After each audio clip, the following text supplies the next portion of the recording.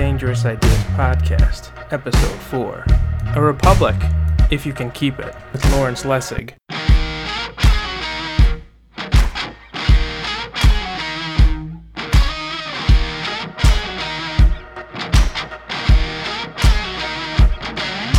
Upon leaving the Constitutional Convention, this was Benjamin Franklin's answer, when a woman asked him what type of government we had. I think this alludes to the inherent difficulties in maintaining a representative democracy.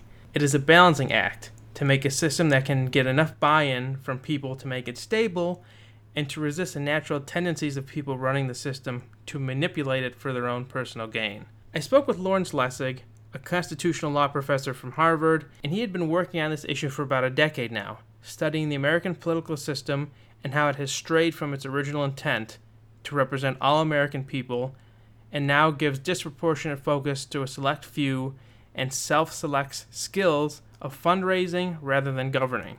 But this conversation doesn't really focus on the executive branch or the president, but rather the Congress. It's not sexy and you won't see it in a breaking news segment, but I promise you, agree or disagree, you'll be better off just for thinking about it. And now we get a bit of a double feature here, because Lawrence is also knowledgeable about internet policy, so I spoke with him about net neutrality. I'll be upfront about this.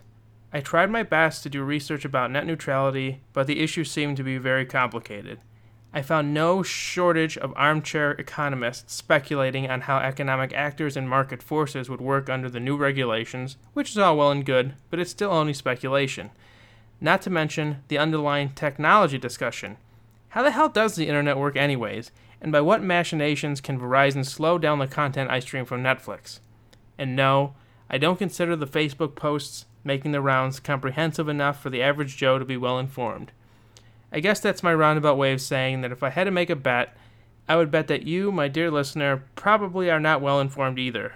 And as long as we are responsible enough to admit it, we are headed in the right direction.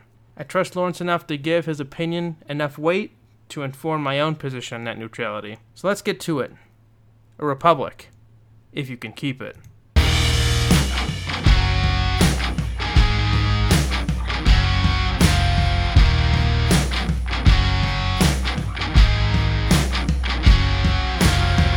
Hi, this is Jordan here with Dangerous Ideas, and I'm speaking with Larry Lessig. Larry, tell us a little bit about yourself. Well, I'm a professor of law at Harvard, but I'm a citizen first, so I've been working pretty intensely for the last decade trying to get us something that feels like a representative democracy again.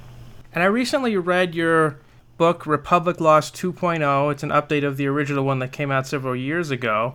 And I wanted to talk to you a little bit about some of the concepts in here. You're talking about corruption in our political system. And as I understand it, not corruption in the quid pro quo sense, as in bribery in a back alley where a politician takes money to vote a certain way, but more in the way that in order for a candidate to even run effectively for office, he needs to become adept at fundraising. And therefore, instead of being responsible to the people at large, he's more responsible to a small group of funders. And this is what you would call the green primary, that basically candidates need to be good at raising money, and that is a filter on the people that get to run for office. Yeah, I think that's an excellent summary. The only thing I would add is just something very practical and really human, which is to just think about what it would do to any normal human being to spend 30 to 70% of your time raising money from a tiny, tiny fraction of the world, which is the life of our Congress. They spend their time raising money from no more than 100,000 people, and the discipline that imposes on them to get them to be responsive to the interest of that 100,000 people is really astonishing. Now, when I wrote that book, I didn't have anything as salient or dramatic as the tax bill that is being voted on in Congress. But, that was the most grotesque example where members of the Republican Party were speaking about the fact that their donors had told them if they didn't pass that tax bill, they just should not call the donor ever again. And so there you have, the clearest example, it seems to me, of policy that's being driven by the interest of funders, quite independent of the interest of the American people generally. And just to be clear, we're not necessarily saying money is the root cause of these problems, but rather the concentration of money. The concentration, let me rephrase that again, actually. Not the concentration of money, but the concentration of funders to campaigns. Therefore, politicians are only responsive to a few people rather than a large audience. That's exactly right. I think too many people confuse this issue when they talk about, get money out of politics, which of course is kind of a crazy idea because you're always going to have money in politics so long as you have elections. Elections cost money. The question isn't the money, and quite often the money is useful for getting ideas out there. Free speech is an important value in our tradition. The problem isn't the money, the problem is the funding, the way the money is raised. So, the proposal that I talk about in that book, which others have talked about, including people on the right, people like Richard Painter, is, give everybody vouchers that they can use to help fund campaigns. And if you did that, those vouchers would be money, obviously, and money would be an important part of political campaigns, but the money would be coming from millions of people, not from 100,000 people.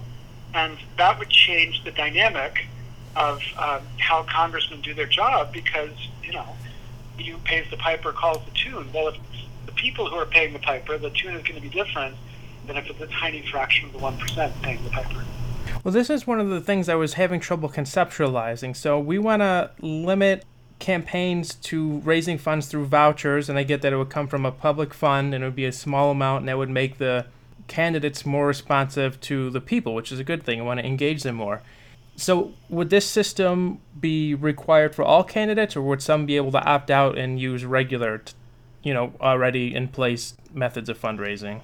Well, under the Constitution, as it's been interpreted by the Supreme Court right now, there's no ability to force candidates to use public funding. And so this would have to be a voluntary system that candidates would opt into. But, if you get the numbers right, then most candidates, the vast majority, would opt into the public funding system. So in Connecticut, they had a public funding system at the state level for state legislature and governor. And in the first year of that program, 85% of elected representatives opted into that public funding system. And that's because their campaign managers told them, look, it's going to be more sensible for us to spend our time getting votes than it will be to spend our time in cocktail parties with rich people. So let's take the public funds and go out and get votes. And I think that could be the same dynamic at the level of Congress, although you could certainly have somebody who says, I'm not taking public funds, or I'm going to raise money in the old-fashioned way, namely by rich people giving me money, and that would have to compete with the system of integrity by the public funding. Well, can you explain then sort of the difference between what we have now, what you're proposing? Because I know now there are certain limits, like I think in the book was mentioning $5,200 per contribution, but before you were saying there's not a restriction that we can put on people constitutionally? Well, so the law right now limits the amount that you can contribute to a campaign, though it doesn't limit the amount that you can contribute to an independent political action committee. So I can only give, right now it's $5,400, or maybe in this cycle it's going to be $5,600, but it's a limited amount that I'm allowed to contribute directly to a campaign, and that limit is justified under a theory of old-style corruption. The view that there's kind of a quid pro quo bargain going on. And so the court has said, in a case called Buckley versus Vallejo, which is now 40 years old, the court said that it's okay for Congress to limit contributions to a campaign to avoid the appearance of improper influence. But an independent political action committee you can give unlimited amounts of money to because, by definition, it's supposed to be operating independently of the campaign. So far the court has said that independence means that there's no reason to fear quid pro quo corruption because independence means no quid pro quo relationship. But what I was saying is that the law can't tell a candidate that the candidate must take public funds and can't take private funds. Because the candidate is free to decide how he or she will fund his or her campaign, at least under the First Amendment as it's been interpreted. So all the law can do is basically say, here's an opportunity to fund your campaign without needing to raise money from private funders. take it if you want, but we can't force you to take it if you don't want. And you're saying it would actually be competitive for some politicians in certain places to opt into this system as opposed to the traditional one? If it were generous enough, absolutely. Mm-hmm. Because if they could secure the funding that they need without spending all their time raising money, then they would spend their time getting votes or doing a job or convincing people that they could be good at their job, because that would be the thing that would be most important to them to get reelected. Well, what do you say to skeptics? Like, what do you say to someone, say, Ben Shapiro? He might be saying, it's my money and I'll do what I damn well please with it. What were we to tell him he can't? Well, again, I'm not telling Ben Shapiro what he can and can't do with his money. What I'm saying is that if a guy wants to run for Congress, he too ought to be free to decide how he wants to fund his campaign. So if I ran for Congress, I wouldn't want to take private money. I'd want to take public money because I didn't want people to think that I was beholden to private interest. So if Ben Shapiro came to me and said, well, I want to give you my money, I'd say, well, that's your free First Amendment right to want to give me money. But it's my First Amendment right to say, hell no, I'm not going to take your money. I'm not trying to restrict anybody's freedom to give or not to give. All I'm trying to do is to give representatives freedom so that they are not dependent on private money and so not dependent on private interests and are able to think about how to act in the public interest. So what about contributions in kind? Say someone maybe owns a network and they want to give a politician favorable news coverage. That's basically what money buys, right? It's advertisements and exposure. How does that factor in? Well, there's a practical and there's a constitutional limit to the ability to control that kind of influence. The practical limit is, it's hard to know or how to draw a line between favorable coverage and a subsidy to a campaign. So, in April of 2016, it was estimated that Donald Trump had received $3 billion in free media. Now, he didn't receive that media from people who liked him. He received that money from people who were just covering him. But would you say that this was a donation to him, or would you say that this was just the media doing their job or not doing their job by covering Donald Trump all the time? So there's a practical confusion about how you could regulate something like that. And there's also a constitutional limitation. The press is constitutionally privileged. First Amendment, has not been properly interpreted, in my view, about this, but the First Amendment explicitly calls out the press as something the government is restricted in its ability to regulate. So, I think it's in the nature of the press to be able to have newspapers or television stations who say, we favor Donald Trump, or we favor, the Democrat. And the ability to restrict them, I think, is limited by the Constitution. But again, I'm not worried as much about, speech that might happen to benefit somebody.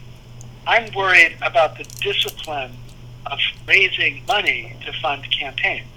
Because in the process of raising money, you are distorted by the person you're trying to appeal to. That's just human nature. There's no way around that. And if a member of Congress tells you that she is not distorted by that process, then you should respond by saying, well, then you're a sociopath. Because if you are a normal human being, the process of securing favor from somebody obliges you to that person. And that's the dynamic we have to find a way to break. Yeah, absolutely. I agree with that. I think that is definitely fundamental human nature. What about the point that Hillary Clinton in this most recent election smashed Donald Trump? I think it was something like 2-1, $1.2 billion to around $650 million. And she outraised him. She still lost. I mean, is money actually that influential? Or, is my political science degree actually worth what I paid for? Because all predictions that Trump would have lost this election came false. So how is money as important as it used to be? Well, I don't, in my book, actually spend much time talking about the presidency at all. And that's because I actually do think that the dynamic of money in the presidential race is very different. And it's, completely plausible, and it was before Trump, to imagine somebody beating the bigger money person. And I think that when a presidential candidate's raising money, they're not as focused on the interests of those they're raising money from, because again, they're raising money in a relatively small amount, and there's certain interests that they're being guided by that are bigger than just the funder. So I'm not talking about the presidency. Regardless of what happened to the election of the president in 2016, it still is the case that members of Congress are spending an overwhelming proportion of their time raising money from a tiny slice of America. That dynamic hasn't changed. And whether they win or not because they've raised that money, they still have been disciplined in the process of raising the money. So if you're focused, as I am, on the influence of fundraising, on the candidate's ability to do their job, then whether Trump won or not, whether the person who spent the most money wins or not, it's still the case that the influence of that fundraising is corrupting the very process of our representative democracy. Well, I understand your point about people being, endeared or indebted to someone that they receive money from. But what about the ongoing relationship? What I'm trying to say is, if we have term limits maybe for these politicians or these offices, would that lessen the indebtedness that they have? Because if you only have 1 or 2 terms in, you may be less dependent on them because you don't have to seek perpetual reelection. Well, I kind of think we already have term limits. Members of Congress, to kind of decide when they're going to leap from Congress to K Street to become lobbyists. Because they can earn, order of magnitude more money as a lobbyist than they make as a member of Congress. And they know the way they need to behave in order to do that is to make sure they never at least upset the lobbyists, even better if they can make the lobbyists happy. And so I think that the very idea of limiting, I think the very idea of going to become a lobbyist is itself producing a kind of term limit in Congress. And indeed, right now, many people are explaining the behavior of some members of Congress voting the way they are on this tax bill as kind of a down payment on their lobbying career, which they expect to be taking up after the 2018 election, either because they will be thrown out or because they're not going to run because it's just become such a miserable job. So I don't oppose term limits in principle, and as long as the term limits are, the terms are long enough so that members of Congress actually can learn the job and do the job effectively. But I wouldn't support term limits until we also had a change in the way we fund campaigns. Because without that change in the way you fund campaigns, it's the same influence that's operating on the members of Congress, whether they're there for a short time or for a long time. Well, hypothetically speaking, if you only had 1 term after you get elected, you're not beholden to anyone after that, right? That's right, but then, this is throwing out the baby. Right, yeah. Because, the whole point of elective democracy is to make our representatives responsive to us. And, I'm saying for $3.5 billion a year, we can create a representative democracy that's responsive to, regular Americans, and we can allow members to become professional and skilled politicians. And that's a good thing. And the idea that we would give that up to avoid having to spend $3.5 billion seems to me just a little crazy, given what we actually do spend money on. I mean, you could take any number of defense systems, which $1 trillion spent on ridiculous defense systems, and fund this for the rest of time. And I think that's what we should be doing, rather than distorting everything else to avoid paying for the cost of an independent government. I agree with you, but I want to play devil's advocate a little bit. So you're saying the cost of having citizens publicly fund elections is minuscule compared to some other budget items that the United States has. Yeah, absolutely. I mean, take the Cato Institute, which of course is a libertarian think tank, and they do an estimate every year, or they did for many years, of the amount of corporate welfare in our budget. So by corporate welfare, what they mean is favors that have been built into the regulatory system that protect corporate profits or that subsidize corporate profits in a way that the free market just wouldn't. So they estimate that the corporate welfare in our budget at the time that I wrote, at least the time that I wrote that book, was $100 billion. So, a billion with a B.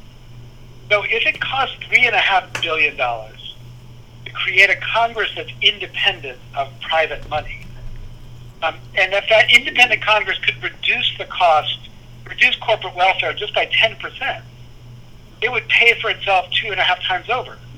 So, it sounds like a lot of money, but when you begin to see the kind of money the American government spends, and probably spends just because members of Congress are trying to make sure that they get the money they need to get reelected, look again at the tax bill that's being considered right now, I think it's hard to believe that a publicly funded system would create a more spending in the government than we have right now.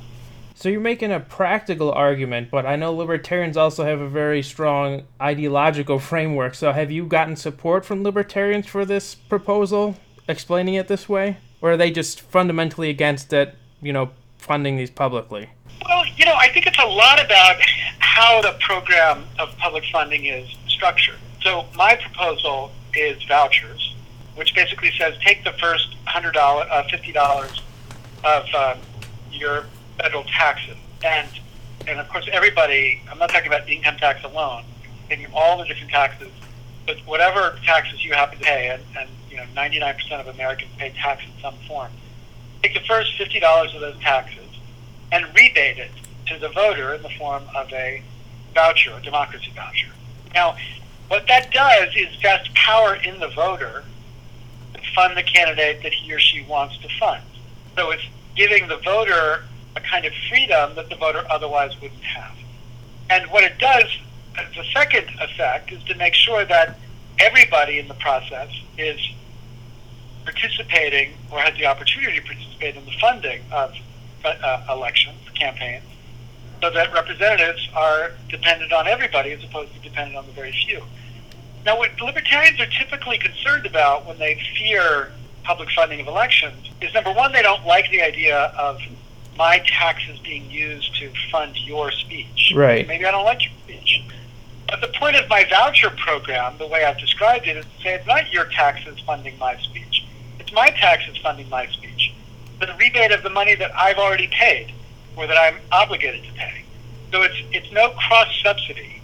And the second thing they're worried about is the idea of the government deciding how much everybody gets to fund their campaigns. And I get that concern. It's a little bit creepy to imagine the federal government deciding how much everybody gets to spend on their campaigns. But under the voucher system, it's not the government deciding, it's voters deciding. The voters might decide to give all the money to the Republican in a certain district over the Democrat. So it's public funding, but the Republican might have 10 times the amount of money that the Democrat has. And that's because of the decision of citizens, not because of the decision of the government. So I think the two core things libertarians are typically concerned about, the cross-subsidy of speech and also government controlling the speech, actually don't exist with public funding in the form that I've described. And so, there've been people like Richard Painter, who has a wonderful book, No Taxation Without Representation, which is a libertarian/conservative argument for voucher-like funding of elections. He makes this point very directly, that the values of the libertarian should be to enable self-regulation, and this does this better than the current system, which facilitates a kind of crony capitalism, which is at the core of the corruption of the American government.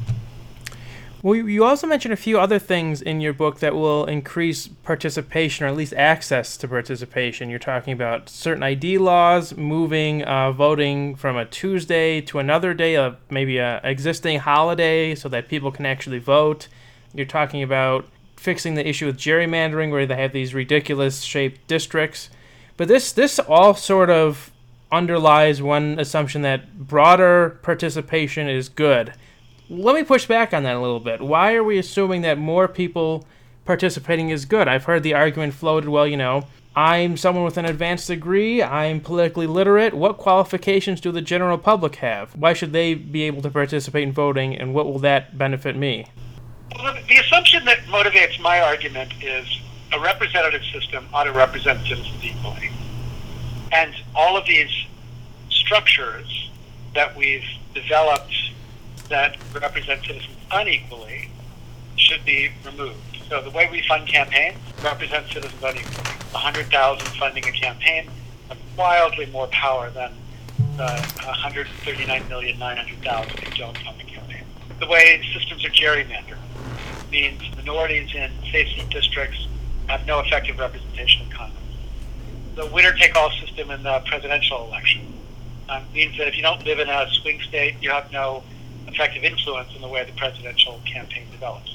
The way votes get suppressed because of techniques like ID techniques or voter roll purging is a way in which the even freedom to vote is allocated unequally. So the premise that I have is, in a representative democracy, political rights ought to be equal, political egalitarianism. which is different from economic egalitarianism. You might or might not believe in economic egalitarianism. That's not my argument. My argument is political egalitarianism. Now, you're right. There are people who think egalitarianism of political rights doesn't make any sense. They don't want everybody to have equal voice. What they want is the few, whether it's technocrats or the rich or some other group, to have the power, and let the educated to have the power, and let the rest of the people sort of learn to defer to those people. I just reject that idea in the context of the American democracy. The American democracy was committed to being a representative democracy, and that commitment entails certain things about equality of citizens. And I think we ought to, actually try to have a system which did represent people equally for once, and see what kind of government we could get out of that. Well, we make one argument here. You're saying ideally we want a system that represents everyone equally, which is a good thing. But in the book, you also mentioned a practical note. You said we're not going to be able to fix anything else until we fix this. So if we want to see real reform on healthcare, taxes, debt, climate change, if that's your issue, anything, we need to fix the political system first. I think that's a very practical argument that people can latch onto. Yeah, that's absolutely true. And even if you fix it, it gets undone pretty quickly by the way money plays in the system. So ultimately, my argument is motivated, by 20% theory and 80% practical politics. And the theory is, we're equal citizens, and that was the promise of a representative democracy. The practical politics is what happens when we don't have equal representation. And what happens is the kind of grotesque perversion that we see in Washington right now. What about the concentration of power within senators? This is another concept mentioned in the book. It said a few politicians have the ability to block change and reform, and therefore the interests of a few can influence the entire system. How does that work? Well, the framers of our Constitution, or at least, the original architect, Madison, was furious with the design of the Senate, because he saw that as a deep compromise with the fundamental principle of a representative democracy, which is that we all are represented equally. He wanted a Senate where the Senate was, the allocated number of senators was proportional to the population of the state. He was voted down. So every state has the same number of senators. Now, what's important about that is to recognize that was an exception to an otherwise fundamental rule. And the rule was equal representation. The rule was equality of political rights, at least for those who were deemed worthy of political rights, which were white male and property owners. But they were to have a system where their power was to be equal, proportional to their population, and the Senate was an exception to that principle, because the Senate got two senators per state. But I think what we've seen over the last 225 years is the exception has increasingly become the rule. So that in lots of contexts, the idea of unequal representation has become the norm. So again, the way we fund campaigns, the way we gerrymander districts, the way the president is selected through winner-take-all event in the states, the way votes get suppressed, these are all manifestations of the principle that citizens are not equal. And I think we just need to fight back against that reality and say Constitution kind of locks us into an unequal Senate, and we should work as hard as we can to minimize the consequence of that inequality, especially by at least forcing the Senate to be more democratic, removing the kind of special minority powers that might exist in that body. But beyond the Senate, at least we ought to say that the principle of equality of citizenship ought to govern. And so, accept the compromise, but don't generalize from the compromise into a principle that distorts the whole of the American government. As I was listening to what you were talking about, it just reminded me, in your book you made a very good point. I think it was also from James Madison. He said, the republic should be dependent upon the people alone. And he went on to further clarify, not the rich more than the poor, so just the people generally alone. And speaking of compromises, I think the Senate compromise, having them each have 2 senators regardless of population size, was similar to perhaps that of slavery. They needed to get these compromises in the Constitution to have everyone sign on board to ratify it. Yeah, that's certainly true. there was a pragmatic judgment that they needed to give on these two ideas, and they're related, of course, but these two ideas in order to assure that the nation would be held together. And I think, historically it's an interesting question. Would we have been better off if it hadn't held together? Would we be better off, and this was suggested at the convention when small states were demanding equal representation in the Senate. The suggestion of some was, forget it. Go form your own union. We're gonna form a union of states that are willing to accept the principle of equality. But I think that the small states seem to have some enormous power in that process. They kind of led everyone to believe that there was no choice except to include them, or except to be able to have a system that they would join, and that's what led to the deep compromise with Senate. And the way electoral college works is that compromise gets reflected or amplified in the electoral college. That is an interesting concept to play with. Would we be better off politically if the states hadn't made that compromise and we had evolved different systems? I'm sure there would be other outside forces influencing that if we were different countries, but I think politically it's an interesting idea. Another thing that you mentioned was the privilege given to white male landowners to vote, and I think in the book it also mentioned that they gave it to these people because the Founding Fathers feared that people without land would sell their votes to people with land. Yeah, and because of the opportunity to do that, I think the driving concern that they had was improper dependence inside of the political system. Mm-hmm. And that improper dependence is exactly what I mean by corruption. When you have a system where the drivers are not dependent on the right things to be dependent on, then you have a corrupting system. So, if the president were dependent upon the Chinese and couldn't do anything without the Chinese's approval, that would be an improper dependence of the president. He's supposed to be independent of any influence, especially foreign influence. And what we've done with Congress, though, is we've defeated that principle pretty fundamentally, because Congress is not dependent on the people alone. It's dependent on the people and its funders, and it's really dependent mainly on its funders. And so that's an additional dependency which conflicts dependency on the people alone, and that conflict, I think, is at the core of the inequality that the current system has made manifest.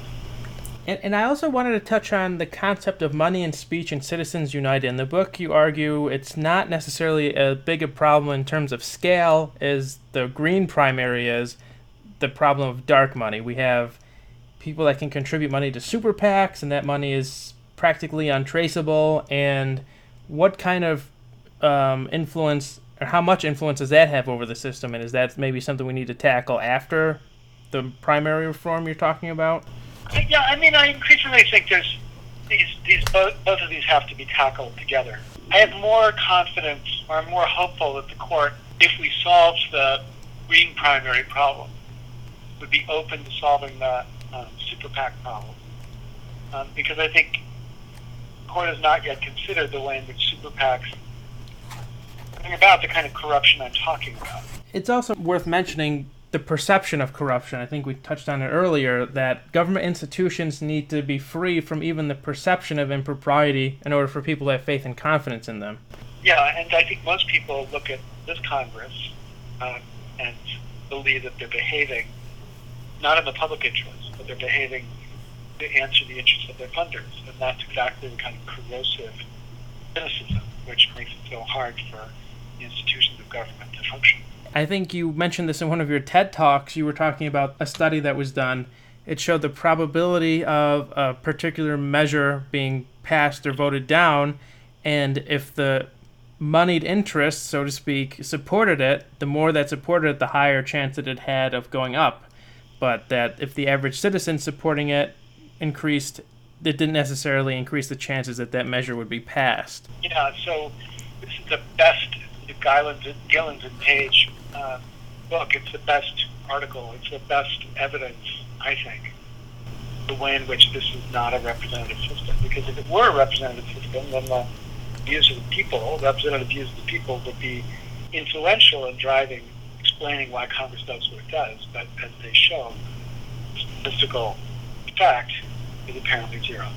What about the concept of anonymity in funding? Is there an issue where campaigns are getting money when we don't know where it comes from? There's certainly tons of dark money.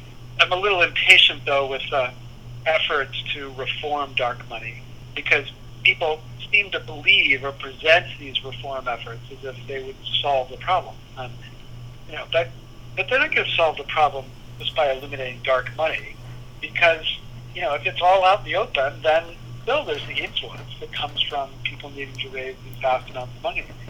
So there are some people that might find it more difficult to give if it's out in public. I get that. So maybe those dollars would disappear. But it's not going to change the economy of influence in Washington. That campaign contributions are more transparently disclosed, because people are not following or disciplining or even reckoning their vote for somebody in Congress based on how they see their funding developing. So I don't think the transparency issue is the core problem, even though, of course, I support transparency like anybody else would. Well, this kind of loops back to something you mentioned earlier, was that Congress kind of has self-imposed term limits because then they just want to determine when they can go to Wall Street. What about the revolving door? How would this reform to the Green primary help the fact that a lot of politicians and lobbyists sort of, go back and forth? Well, the reason it's so valuable to go from Congress to K Street is because the congressperson gets paid tons more money to be a lobbyist than a congressperson. And the reason the congressperson gets paid tons more money to be a lobbyist than a congressperson is that the influence and connections that the congressperson has into Congress makes it easy for the lobby firm to sell his or her services to private interests eager to influence Congress. But if you change the way Congress funded its campaigns, and so thereby remove the dependency of members of Congress on private funding, you wouldn't change the desire of people to earn as much as they can from whom they can earn money, but you would change the value of being a lobbyist. Because the thing that lobbyists do, as well as give information about how bills will work, is that lobbyists have become a kind of channel through which money flows into the political process. And so if you close that channel down by funding campaigns in a different way, they lose the influence or the power that comes from being the entity that's channeling money through the political. So I think if we change the way we fund campaigns, lobbying wouldn't disappear. Lobbyists are an essential part of any complicated legislative system. But the lobbyists would have less influence because they would be doing one thing, which is providing information and making arguments, rather than two things, which includes channeling the money or fundraising for somebody or making contributions. Well, what is something that the average citizen could do right now, today, to make a difference then? If they're concerned about this issue, which they should be, how can they do something about it? Well, everybody needs to get engaged in a fight about it. And there are lots of organizations driving the fight. Represent.us is a great organization doing that. I've started a new group called equalcitizens.us, which is trying to rally people to this recognition of the inequality of our political system and what we have to do to get out of it. So I think becoming engaged in that place is a first step. But I think the second step is just to hold politicians accountable.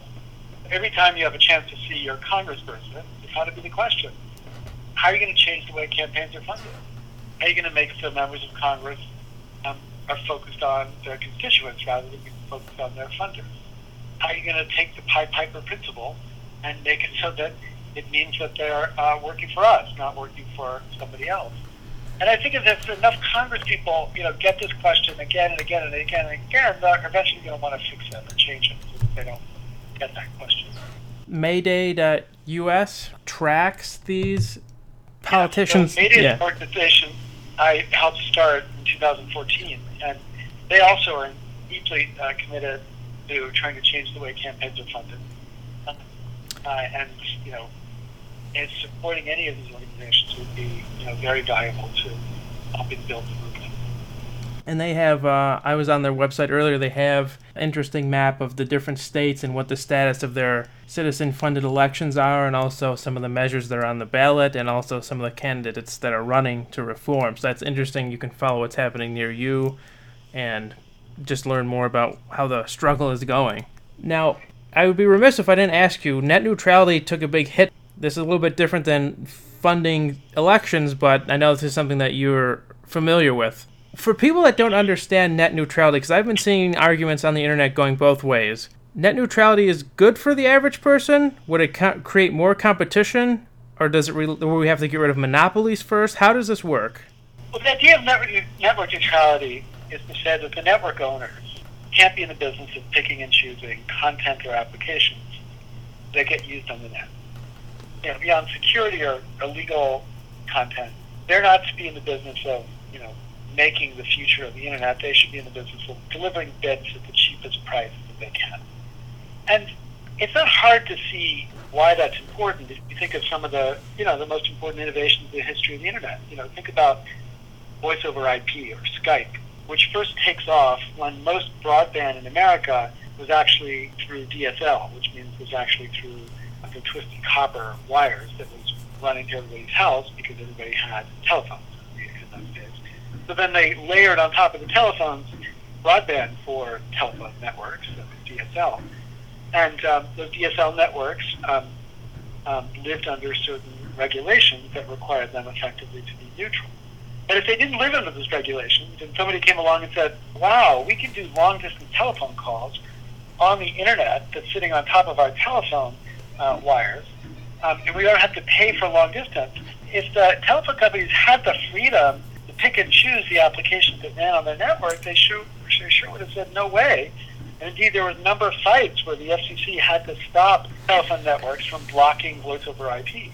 And the same thing with video. Now most broadband is served across cable television infrastructure, cable running into the house. But if cable companies could basically decide which applications or which content got to flow on the network, do you think they would have allowed Netflix to be on the network or YouTube to be on the network? Would they allow this direct competitor to the business model of selling terrible channels for hundreds of dollars a month when you can, get really great content for $8 or $10 a month through Netflix? And it's pretty clear that, they certainly wouldn't have allowed it or encouraged it, or they would have found a way to auction it out of existence. And so that, kind of innovation too would be not part of what the internet is right now. And this is the insight, to recognize that if they're in the business of picking and choosing content, they're going to pick and choose content that is most profitable to them. But the future is not necessarily what's most profitable to the network owners. And so that's why the internet originally embraced the principle of neutrality, which was the question isn't what the network owners want. The question is what the users of the network want. And if the users like it, then let the network serve it. If the users don't like it, then it will disappear. But the internet shouldn't be in the business of picking and choosing the winners or the losers. And that, I think, that core principle of network neutrality explains a lot of what the great growth and innovation of the internet was about. But now that the SEC has stepped away from that, you're going to increasingly see businesses that are deciding, how to leverage their control to make more money, and that's good for them, but it's bad for innovation generally, and it's certainly bad for consumers in particular. Well, I've seen the argument floated that, if people aren't getting served the internet service that they want, they'll find a competing provider that does give them the level of service that they want. For example, some people say, you're going to have to pay more for different packages if you just want internet for email and whatever. I don't know who just uses internet for email, but hypothetically, if that's what you're doing, then you can pay less for internet. And then maybe if you want the full featured package with email, video games, and video, and all the rest of it, then you pay a little bit more. But does this seem like a realistic thing that competition will somehow spring up because of this? There is no competition. The vast majority of Americans have one broadband provider, period. And the vast majority of the remaining Americans have two broadband providers, period.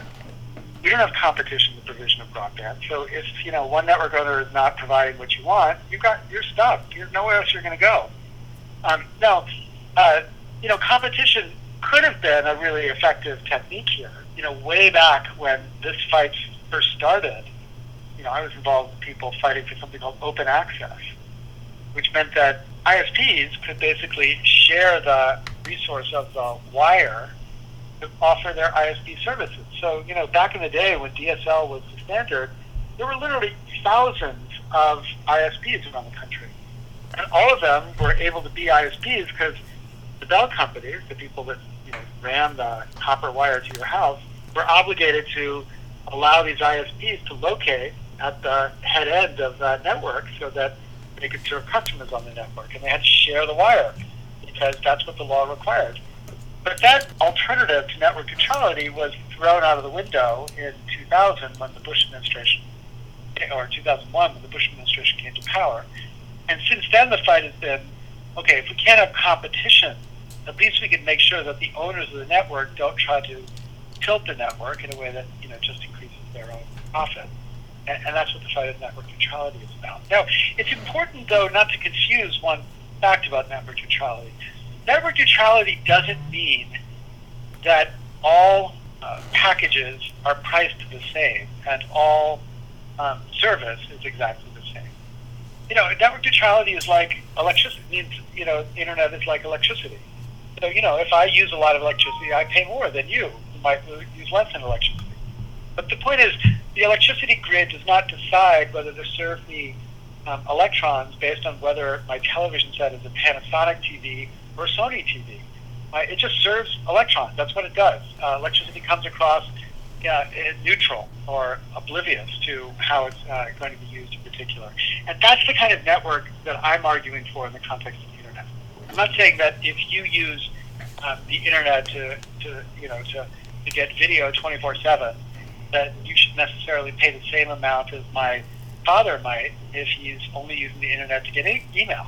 That doesn't make any sense. But what does make sense is that the owner of the platform, the network, shouldn't be deciding whether email gets priority over YouTube, or whether YouTube is allowed given they want to sell HBO or they want to sell Showtime on their cable networks. I read somewhere that, and this may or may not be right, I read somewhere that the provider, the ISPs, wouldn't necessarily be able to slow down a company like Netflix because Netflix connects to the internet through their own servers or exchange points, but they would be able to slow it down on the consumer side, like my internet connection and Netflix would be slower. Is that what you're talking about? Yeah, I mean, if, now that they've rejected the idea of network neutrality, these network owners have 1,000 new questions to ask about what's the mix of applications and content that they should be offering consumers to maximize their profit. So you're going to see all sorts of packages developing where they say, okay, for this low price, you're going to get Facebook, and you'll get Instagram, and but you won't be able to get, this Vimeo, for example. Or they'll strike a deal with YouTube so that YouTube can be served across the network, but maybe not Netflix. And the point is, what they do is they realize they have enormous power because they are the last link to the consumer. And because there's no open access, there's no competition against that power. And so they're going to use that power to leverage more profits to themselves, and along the way, block new competitors or new innovators. Because, look, in a world where the network owner decides which content or applications get served to the consumer, what investor is going to invest in an innovator who wants to challenge whatever particular mix of applications and content gets served to the consumer? So, God bless Netflix, they're now suing to defend network neutrality, because you could easily see Netflix turning around right now and saying, oh, well, there's no network neutrality, but we're the biggest player on the block. So what we're going to do is basically buy privileged access at every one of these network owners. And what privileged access means is if you want to come in and build a competitor to Netflix, you're going to find it really difficult. And Netflix will basically buy the ability to block competition because they can buy that privilege from the ISPs. Right. And so the point is, network neutrality is about enabling the next generation innovation to occur on the network without paying the tax to the dinosaurs of the network who want to protect themselves against that kind of competition. Ah, right. So you're saying that without network neutrality, large companies like Netflix could squash the competition using their vast resources to purchase priority. Interesting. And just as a quick contextual picture, network neutrality, we're talking about, it originally came in the 90s, I think it was 95, 96. It was under Title I, now it's switching to Title II, or how does that go again? Well, this whole way of thinking about it, I think, is missing a fundamental point. The Internet was born neutral. The very architecture of the network was neutral. The network owners had no technical capacity to pick and choose content and applications because they had no technical knowledge about what applications were flowing across the network. They just were serving bits. And what happened in the period from 1995 to the present was the technical capacity to control what's going on the Internet has grown dramatically. But now network owners could deploy technology, pick and choose which content and applications flow on their network because the technologists have developed this technology. So now they can discriminate in a way that they couldn't discriminate before. So in the old days, there might not have been regulation like network neutrality regulation. But that's because it wasn't needed in the old days, because there was no technical capacity to do the discrimination that they are engaging in right now. But as the network developed the capacity to discriminate, people started raising the concern that capacity to discriminate would just create power for the network owners, but weaken the opportunity for competitors or the next generation internet providers. And so that's when you've seen the push for more regulation of those network providers to make sure that they don't leverage their power, their very powerful, in many cases monopoly, sometimes duopoly power, to control the future of the internet. And so the technical way in which that regulation has occurred has shifted over time. Sometimes it was seen as a basic principle of equal opportunity that came from the telecom days of the internet. But whatever the particular legal infrastructure that might have existed, the important thing is to think not just about the law, but also the technology, the interaction between the technology and the law. Interesting. That interaction today has produced this really dramatic danger, which now that the Republicans have given up on network neutrality, I think we're going to see manifest itself more dramatically. Lawrence, this is a fascinating discussion. Was there anything else that you wanted to talk about or leave the listeners with? I think we've covered it for a good hour. It's a good time. Well, this is great. You're a good guy. You plugged two other people's books, so I'll plug yours for you. Republic Lost 2.0. You can find it on Amazon. It's pretty cheap. It's under $10, and I think everyone should have this in their library just to learn a little bit more about our political system and what ails it. And Lawrence, thank you very much for taking the time to talk with me. I hope we can do it again someday. Great. Thanks a lot. Thanks. Bye. Bye.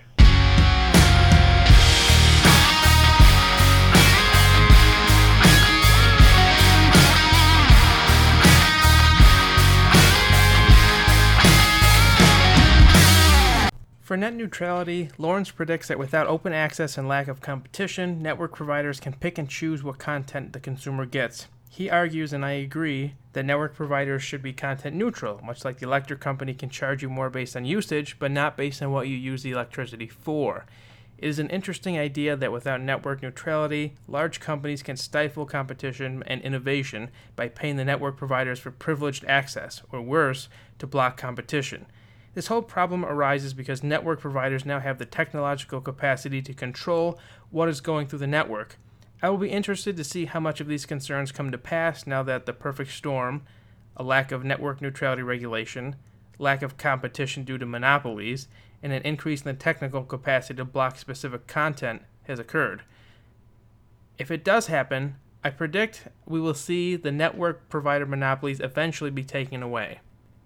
For the Republic, Lawrence astutely points out that something interesting about human nature, that when someone gives you a benefit, such as money for a campaign, this instills in you an inherent, perhaps subconscious, indebtedness to that person, and a discipline in the way you behave so that you can continue to seek that benefit. This is how ancient Rome functioned, through the patronage system, where poor clients were obligated to their wealthy patrons. And as we know, the Roman Republic was not flexible enough to reform and save itself. But that's a conversation for another day. The point is that we have historical examples where this same human psychology and similar political system was at work and failed, perhaps as Benjamin Franklin was alluding to. Luckily, we are not doomed to repeat this mistake. We can put into place relatively cheap public funding that might make campaign fundraising more responsive to the people generally. And make no mistake, the rich will still be rich, and there will still be a class of elites with all their wealth and privileges and influence, but this will give power back to the people where enough of them have skin in the game to preserve and protect the system that has served us so well for so long. You have heard about out-of-touch politicians in their Washington, D.C. offices, and the well-funded lobbyists that also have offices there, but the average citizen does not. Can you imagine the next time if Congress votes on a bill affecting big pharmaceutical companies or big oil companies, but that Congress is not dependent on their money to get reelected? We might see policy changes that lead to practical benefits, such as affordable prescriptions or less tax subsidies to oil companies. I will be following along to see how this works at the state and local level on mayday.us. And I'll post updates from time to time on Twitter at DangerousIdeas1 and also on Facebook at facebook.com/DangerousIdeasPodcast. This was the first interview I did over the phone. I wasn't able to make it to see Lawrence in person, but I felt the subject matter was worth the compromise. And it was supposed to be published last month, but the flu did not quite agree with the usual schedule. In the next episode, I'm hoping to interview a guest on the realm of topics relating to the Me Too movement, rape culture, and sexual harassment generally. Before I forget, I'll throw in my disclaimer that any views expressed are my own and do not represent anyone or anything else. These are not embarrassed disclaimers, as one commenter assumed, but rather a way to cement the divide between my personal and professional life. Have your own comments? Head on over to DangerousIdeasPodcast.com and share them. This is Dangerous Ideas. I'm Jordan Gassemi. Be reasonable.